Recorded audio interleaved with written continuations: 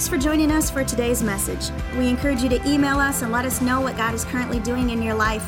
Or if you'd like to support the ministry financially, you can do so here on our website. Right now, you're about to listen to a message from our current series. Thanks for tuning in today. Revelation, the first chapter, beginning in verse 1. The revelation of Jesus Christ, which God gave unto him, to show unto his servant things which must shortly come to pass. How many know that the Bible says a day is as 1,000 years to the Lord, 1,000 years is a day? So when he says shortly come to pass, for him it's short. But for the church, it's been 2,000 years. But how many believe it's much shorter now than it was 2,000 years ago? Amen. He's speaking prophetically here. He says, the Bible says, and signify it by his angel unto his servant John, who bear record of the word of God and of the testimony of Jesus Christ and of all things that he saw. Blessed is he that reads, and they that hear the words of this prophecy, and keep those things which are written therein. For the time is at hand. Say, the time is at hand. So here we have, and I wish I really wanted to go on and read, but I really want you to just take a few minutes today, not right now, and read the first chapter of Revelation, because we know that from this chapter, John, the beloved John, had a revelation or a vision from God regarding future events. And the first thing that God had him do was write 7 letters to 7 churches in that day.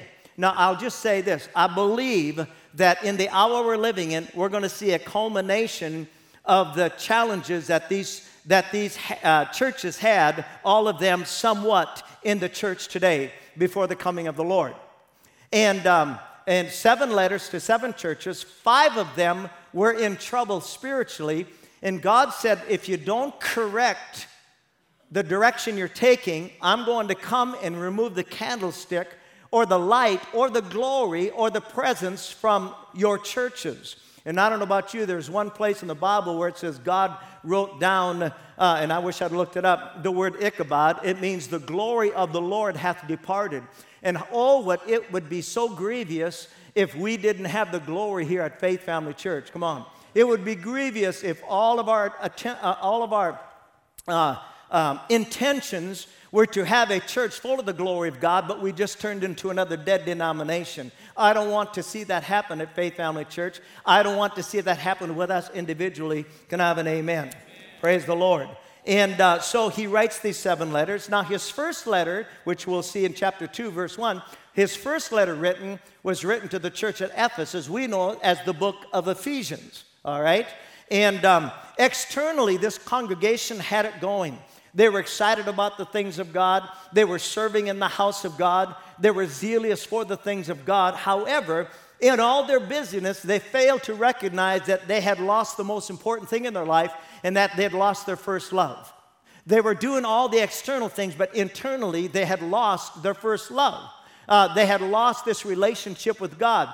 At one point, I don't know about you when you first got saved, but and I'm not trying to say something I wasn't, because Vicki agreed with me. When I first got saved, I'm telling you, we changed our church upside down because we were so passionate for the things of God.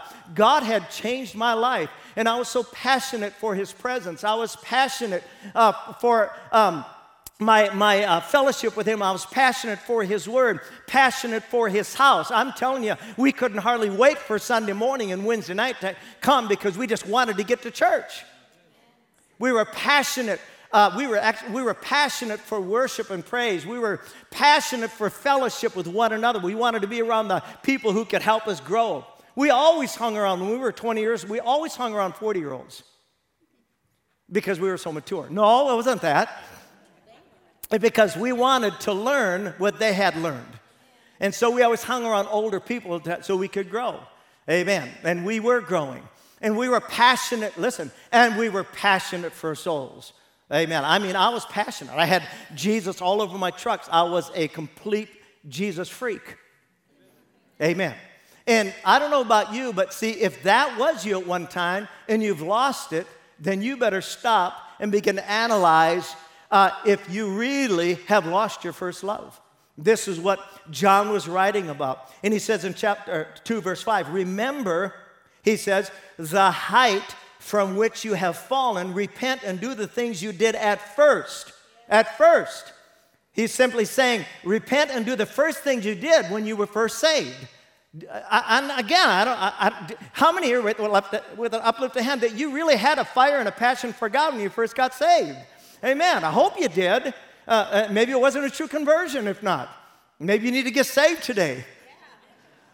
I'm just saying, is Jesus your first love? There should be some evidence that he is. And then he goes on and says, but if you don't repent, I'm going to come to you and remove your lampstand from its place. Now, verse 7. He says, he who has any ear, so he specifically is addressing anyone, anybody in this church, if you have an ear to hear. Now, he's not addressing everybody corporately, but he's addressing you individually. Amen. I want you to have a passion for God that everybody sees the overflow of God's glory in your life. That's what we want from you. A passion. You have a passion for people. You love people. You have a passion, you care about them, you listen to them, see what they're saying because you're looking for just that open door to show your love and your honor and your respect and the value that God has for them. You show towards them. Yeah. Amen. He who hath an ear, let him hear what the Spirit says to the churches. To him who overcomes what? The temptation of not heeding to my word. That's what he's saying. He that overcomes that temptation, I will give the right to eat from the tree of life, which is in the paradise of God. The tree of life. Now, does this have anything to do with us? Of course it does. Why? Because this is New Testament doctrine. Would you agree? Revelation is New Testament. Come on, everybody. So he says, I'm going to give you access to the tree of life. What are the benefits of the tree of life? Proverbs 3 tells us. He says, skillful and godly wisdom is more precious than rubies, and nothing you can wish for is to be compared to her. Skillful and godly wisdom. It goes on. You know what that means? That means you're going to know exactly what to do when you have to know exactly what to do. Amen. Are you going to know what to do in every situation? Length of days. The Bible says it's in her right hand. And in her left hand are riches and honor. Somebody shout hallelujah. Her ways are highways of pleasantness, and all her paths are peace. Watch this. She is a tree of life to those who lay hold on her, and happy, blessed, fortunate, to be envied is everyone who holds her fast. I think it's interesting how they use the word wisdom is used in the feminine sense. Tell you, men, your ladies have a whole lot more wisdom than you may realize. Amen. No, nobody move. Nobody move.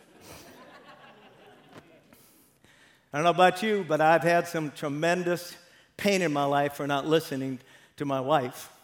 I hate to even say that. It just hurts just to say it. But I shall suffer. I shall endure. I'll get off of that. I just feel it coming towards me. I feel the love. I feel the love. Turn to Exodus 13. Exodus, the 13th chapter. Exodus 13, and I'm going to be reading the Amplified. It says this, the Lord said to Moses, sanctify, consecrate, set apart to me all the firstborn males. Whatever is first to open the womb among the Israelites, both of man and of beast, is mine. So right here, God establishes ownership of what he says belongs to him. Ownership, say ownership. Amen. Biblically speaking, this is known as the principle of the first. The principle of first, which I'm going to talk about today. When God becomes first in your life, then everything else will come into order. And that is important when we're beginning a new year. I said when God is first, everything else will come into order because God isn't disorderly. Amen. And I don't know about you, but I want an orderly 2017. That things will turn out the way God planned it to turn out. Hallelujah. I don't want no Ishmaels in 2017. Amen. I want God's best. However, without heeding to his word, without putting him first, what you're going to end up with is with disorder in your spiritual life, disorder in your family, your relationships, disorder in your business dealings. God doesn't want that. He wants you to have order in your life. Can I have an amen? So the principle of first is discovered from Genesis to Revelation. Now, in Exodus, the 12th chapter, if you will read it, and I won't today. In Exodus 12th chapter, we have the story of how God so supernaturally brought the children of Israel out of 430 years of slavery. Now, mind you, again, I just want you to know, how many have ever heard something called generational curses? Now, generational curses are simply negative things, or things that are not biblically planned for your life, things that hold you in bondage, whether it could be drug addiction, could be alcoholism, it could be sexual perversion, bondage, whatever. It could be fear, it could be oppression, it could be suicide, it could be all sorts of things in your life, generational curses. And when Jesus died on the cross, praise God, he died to set you free from generational curses so that you don't have to bring, and mind you, I don't care, I brought things into my life that were in my preceding family. And whether they're mannerisms, right? You know, whether they're certain phrases I say, certain behaviors, you just naturally bring them in. You just mimic what was in front of you as a child. Isn't that true? But as far as generation, and there are some good things and not so good things. But specifically generational curses, things that keep you from God's best in your life. God wants to break those things over your life. He wants to free you from those things. He doesn't want you to be bound. Come on, everybody. He wants you to be free. He really does. So all of us are working on these various things. So they were in bondage, and God brought them supernaturally out of bondage. In fact, it was such a great display of God's glory that it literally brought disorder to the kingdom of darkness. Amen. I mean, I just read the story in Exodus 12. It's just amazing what God, in fact, not anything since then has God displayed such glory among his people, such supernatural miracles. Even in Jesus' ministry, it was awesome, but these were spectacular in nature. Spectacular in nature, the 10 judgments. And if you don't know this, there were 10 miracles, and those 10 miracles had to do with the 10 gods that Egypt served. And God wanted them to know there's only one God. Amen. Only one God, and his name is Jesus. Can I have an amen? And so here in chapter 13, God doesn't mince any words when he takes ownership of what belongs to him. He said, sanctify or consecrate or set apart to me all the firstborn, say firstborn, and whatever is first to open the womb among the Israelites, both man and beast, the Bible says, is mine. Oh, look at verse 9. New Living Translation says, this annual festival will be a visible sign to you. So I'm given to you as a sign, okay? And like a mark branded on your hand or your forehead, let it remind you always to recite this teaching of the Lord. With a strong hand, the Lord rescued you from Egypt. What is he saying? I want you to always remember and always remind your firstborn of the great power that God displayed when he brought every one of you out of the kingdom of darkness into the glorious light of his gospel. Hallelujah.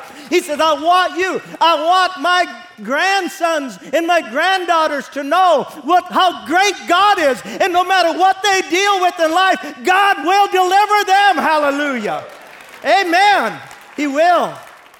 I don't want to get 85 years old and find out that I have a grandson or a granddaughter that's addicted to drugs or alcoholism or sexual perversion. I want them to know whom the Son has set free. He's free indeed. Hallelujah. Hey, this is what he's saying there. So observe the decree of this festival. At the appointed time each year, this is what you must do when the Lord fulfills the promise he swore to you and to your ancestors. When he gives you the land where the Canaanites now live, you must present all the firstborn sons and the firstborn male animals to the Lord, for they belong to him. Now I want you to notice verse 13. A firstborn donkey may be brought back from the Lord by presenting a lamb or a young goat in its place. But if you do not buy it back, you must break its neck. Now, we're talking about the principle of the first. Now, in Jewish tradition, a donkey was considered an unclean animal and could not be used in the Jewish ceremonies. But he says it can be ceremonially clean if it has a substitute.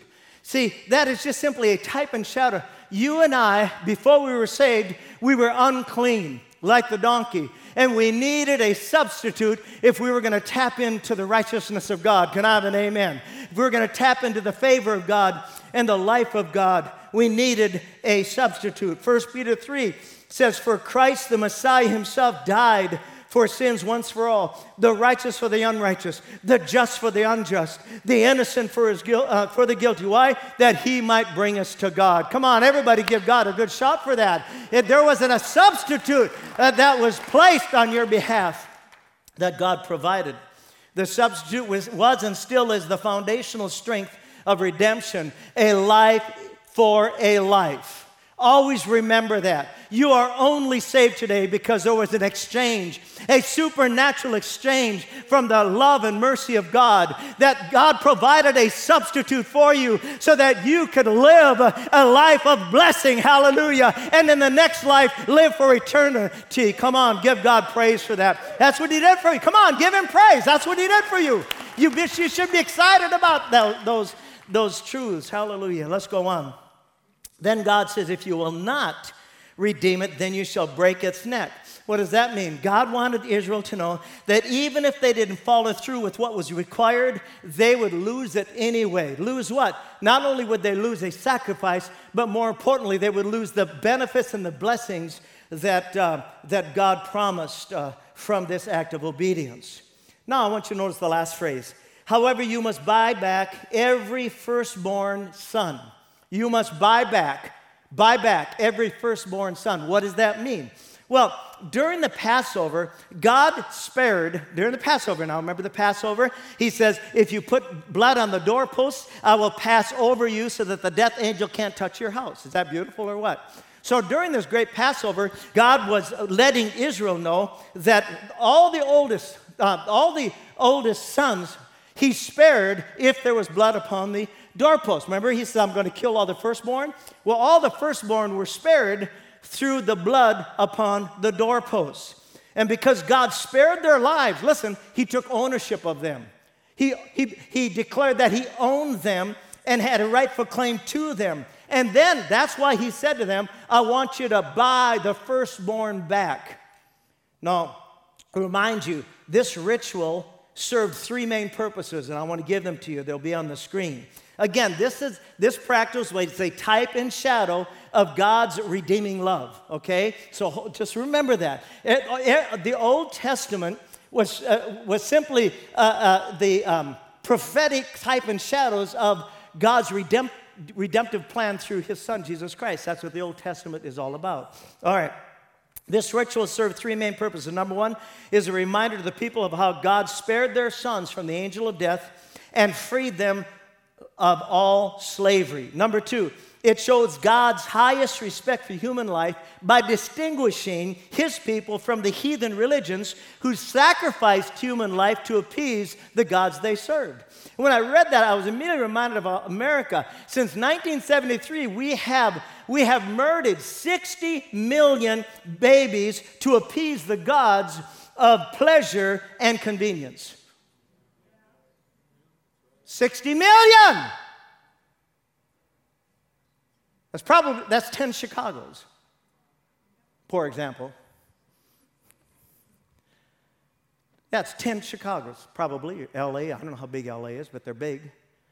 60 million precious lives murdered to appease the gods of convenience and pleasure.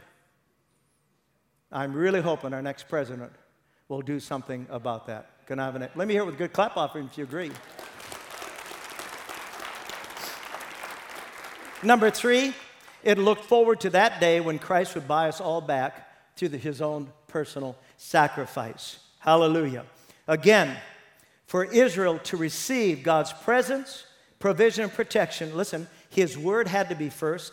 It had to be believed. It had to be honored and obeyed. 1 Peter 1:18 says this, for you know that it was not with perishable things such as silver and gold that you were redeemed. That word, it means purchased, bought back. It means ransomed. From the empty way of life handed down to you from your forefathers, but with the precious blood of Christ, a lamb without blemish or defect. He was chosen before the creation of the world, but was revealed in his last times for your sake. Through him you believe in God, who raised him from the dead and glorified him, so your faith and your hope are in God. There's often when I come to the altar, I imagine, because they're there, because the Bible says they're there. What's there? In his hands are the scars of the holes, whether they're here or in the wrist, it doesn't matter. There's scars there in his body.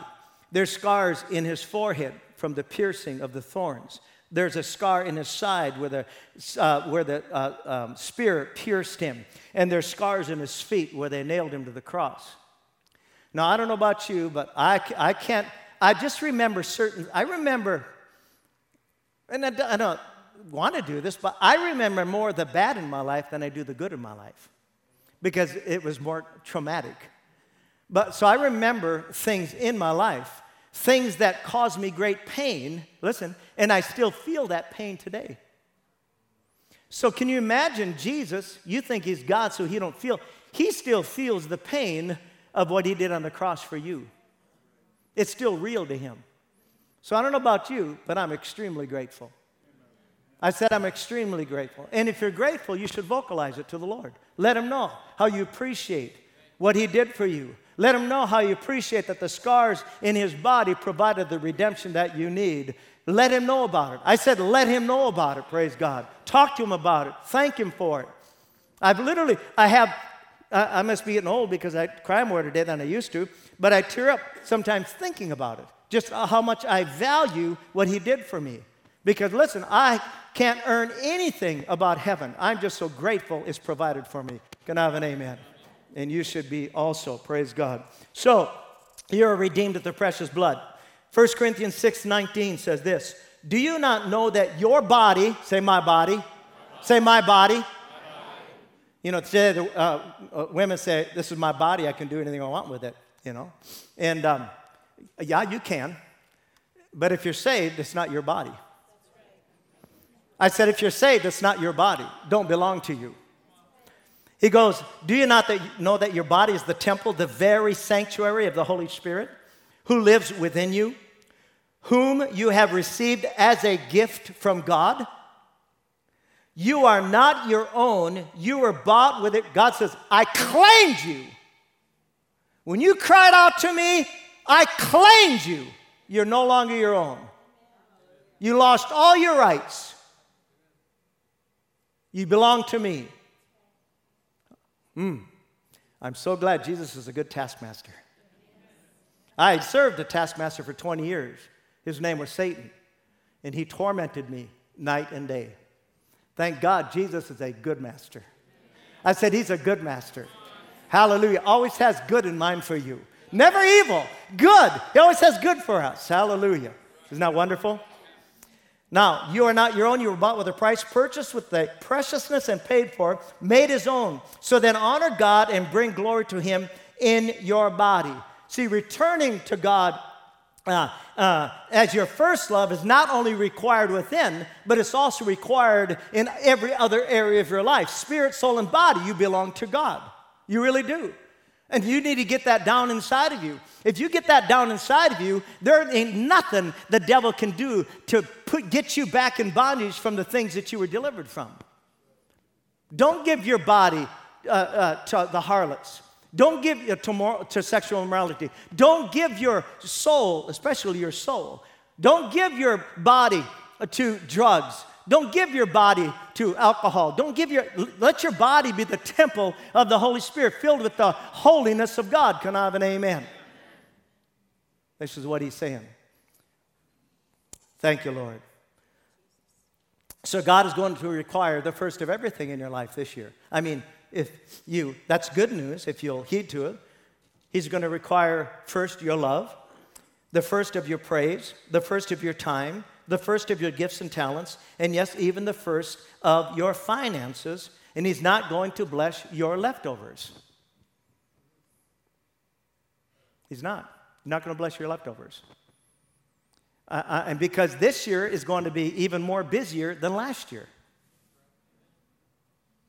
Because time is speeding up. Listen, I don't know why I didn't wear my pajamas to church this morning because I'll blink and I'll be in bed. So maybe next Sunday I'll wear it. No, I won't wear it. Doesn't the days go by? Kabam, huh? Bam. I mean, you're up. I wake up, crawl out of bed, say goodnight to Vicki, and crawl back into bed. I mean, that's how fast it goes. So we need to really consider the value of our relationship with the Lord. Can I have an amen? So the principle of first is again found throughout the whole Bible. Turn to Matthew, the 6th chapter. And we will end right there today. Matthew, the 6th chapter. Say glory. Glory. Hallelujah. Matthew 6. Thank you, Lord. Thank you, Jesus. Hallelujah. Matthew, the 6th chapter. I want to get so close to God this year that whatever I'm facing, whatever challenges, whatever trials, I'll be able to call on Him and get a response right away. Amen. Now, in Matthew, the 6th chapter, verse 20, and again, I could read so much here today, but I will read more of this later in this series. Now, verse 24, no man can serve two masters. No man can serve two. You're going to serve a master, but you can't serve two. So as a Christian, you can't serve two masters. This is Jesus talking here. All right? So no man can, for either he will hate the one, that's God, and love the other, that's mammon, or else he will hold to the one, that's God, and despise the other, that's mammon. He goes, you cannot serve God and mammon. Cannot. He says it's impossible. This is Jesus talking. He said what he meant what he said. Now, the Amplified. No one can serve two masters. You can't. So guess who has to be first as a believer? Say God has to be first. For either he will hate the one and love the other. That word love there, it's interesting. It means to sensually pursue as you would a lover. To sensually pursue as you would a lover. And today, Christians are pursuing all sorts of things in place of God. They're pursuing self-pleasure. Remember, I said there's three things. If you're not following God, there's three things that will master your life. You'll be self-righteous, you'll be self-ruling, and you'll be self-indulgent. That's what we are if God isn't on the throne of our hearts. Okay? He says, no one can serve two masters. He will either hate the one, love the other, or he will stand by and be devoted to the one and despise and be against the other. You cannot serve God and mammon. I like the Amplified. It says deceitful riches. What are deceitful riches? Deceitful riches are simply anything that deceives you into believing that they give you more pleasure than God does. That's what that means. That they give you more pleasure than God does. Amen. Let's go on. And he goes, deceitful riches, money, possessions, or whatever is trusted in. So either God is going to be the master of your life in 2017, or mammon. Two can't be. Mammon, deceitfulness of riches, or deceitful riches. Money, possessions, or whatever is trusted in. Verse 25. Look at verse 25. Now, therefore, I say unto you, Jesus talking. Say, Jesus is talking to me. Amen.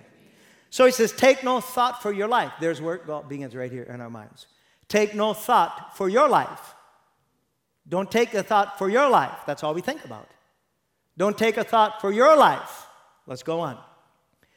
For the Bible says, what you shall eat or what you shall drink, nor yet for your body what you shall put on. Is not the body or is not the life more than meat and the body more than raiment? As a Christian, do you understand that the value of life is not found in what you eat and what you drink and what you wear? Raise your hand if you understand that. As a Christian, that's not the most important thing in your life. Your spiritual life is the most important thing. Is that true?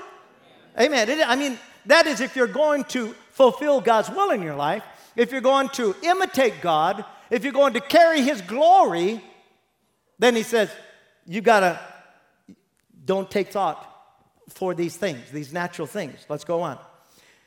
Behold the fowls of the air, for they sow not, neither do they reap, nor gather into barns, yet your heavenly Father feeds them. Are ye not much better than they? Answer that question. Are you better than they? Are you better than the birds? Yes. Thank you. Hallelujah. Then he goes on, it says, which of you, by taking thought, can add 1 cubit unto your stature? And why take ye thought, there it is again, for raiment? Consider the lilies of the field, how they grow. They toil not, neither do they spin. And yet I say unto you, this is powerful now. He says that even Solomon, you have to know this. History will tell you Solomon was the most richest man ever. Bill Gates is a pauper compared to what Solomon was. Solomon was worth billions of dollars. Billions of dollars. Just goes to show you. What did God say to Solomon? He came to Solomon one night and said, Solomon, I will give you anything. I'm going to sign a check and give it to you. You fill it in. You know what Solomon says? Sir, what I really would like from you is the wisdom on how to lead your people. God was blown away. So God said, okay, I'll write the check. Billions. Read about it. So God isn't against you having wealth. He's against wealth having you. That's all. And wealth isn't in the sense of, okay, riches and tons of money. I mean, you can be making $400 a week and still be coveting money, coveting things. You long for the things more than, you long for the creation more than you do the Creator. Can I have an amen? All right, let's finish up here. So, verse 29. That even Solomon in all his glory was not arrayed like one of these. So what is he saying? God will give you the best. God will give you the best. Vicki always buys me clothes, you know. And she's always trying, it's just hard for me to match. Seriously, I'd have to have all 9 gifts of the Spirit in operation just to match my clothes. And so I come once in a while and have something buttoned up. She goes, you don't button things up like that. That's not in. Button is, I said, well, I'm going to start a new in. She goes, no, it won't work. I didn't really get it. So isn't that funny? Have you ever tried to find out who sets the in? Bunch of messed up people. And not only that are they messed up, they're selling the stuff, and you fall into the trap of accepting that now that it's out, you can no longer wear it because now something else is in. Is that true? God was saying, Solomon, he was the most in dude of that era. He had the best of the best, and yet he had nothing compared to what I can do to a lily. He was saying, maybe right now, you know, you're shopping at Target, but one of these days you're going to be at Nordstrom's. Okay, that really, I'm just saying, and it doesn't matter. Vicki knows that I would wear anything and wouldn't bother me at all. At all. You could laugh at me, like I've said earlier. The only reason you see an old man with shorts on and black socks or tennis shoes, because he don't care anymore. You think he's out. He just don't care. He said, I was in before in was in. Yeah, I was in before in was in. It's funny, isn't it? So God is letting you know that whatever's, and there's some people in here that you could care less what you wear, and then there's some people in here you do care what, and there's nothing wrong with that. You care what you wear. You like to be in. You like to look cool, you know. You like to wear and that's fine, because God said, you think Solomon was cool? You just chuck out one of these lilies. He just telling you, I'll make you cool. Whatever your heart's desire is, you serve me, you'll be cool. Amen. No matter what I wear, I'm cool. In my eyes, maybe not in yours, but I don't care about you. This is the last verse, verse 30. If God so clothes the grass of the field, which today is alive and green and tomorrow is tossed into the furnace, will he not much more surely clothe you? And everybody say yes and amen. And he says, oh, you have little faith. Isn't that interesting? So if that's all you're thinking about every day of your life, you are operating in a level called little faith. And listen to me now, and little faith gets little results. See, you don't want to live your life on little faith. You want to get to that place where you are operating in the realm of great faith so that you see greater results in your life. Because God wants you to have greater results in your life. Amen? Therefore, do not worry and be anxious, saying, what are we going to have to eat? What are we going to have to drink? Or what are we going to have to wear? For the Gentiles or the heathen wish for, crave, and diligently seek all these things. They really do. And your heavenly Father knows well that you need them. He knows it. But seek and aim at and strive after first, there it is, first, the kingdom and his righteousness. I love the Amplified. His way of doing and being right. Not your way, his way. And then all these things taken together will be given to you besides. Praise God. Does that sound like God has prepared your 2017 for you? Come on, everybody. He really has. Amen. He really has. Thank you for listening to today's message. We'd love for you to join us for our Sunday morning services at 10 o'clock. We also have what we call School of the Bible on Wednesday nights from 7 to 8. Thanks again for listening. Have a great day.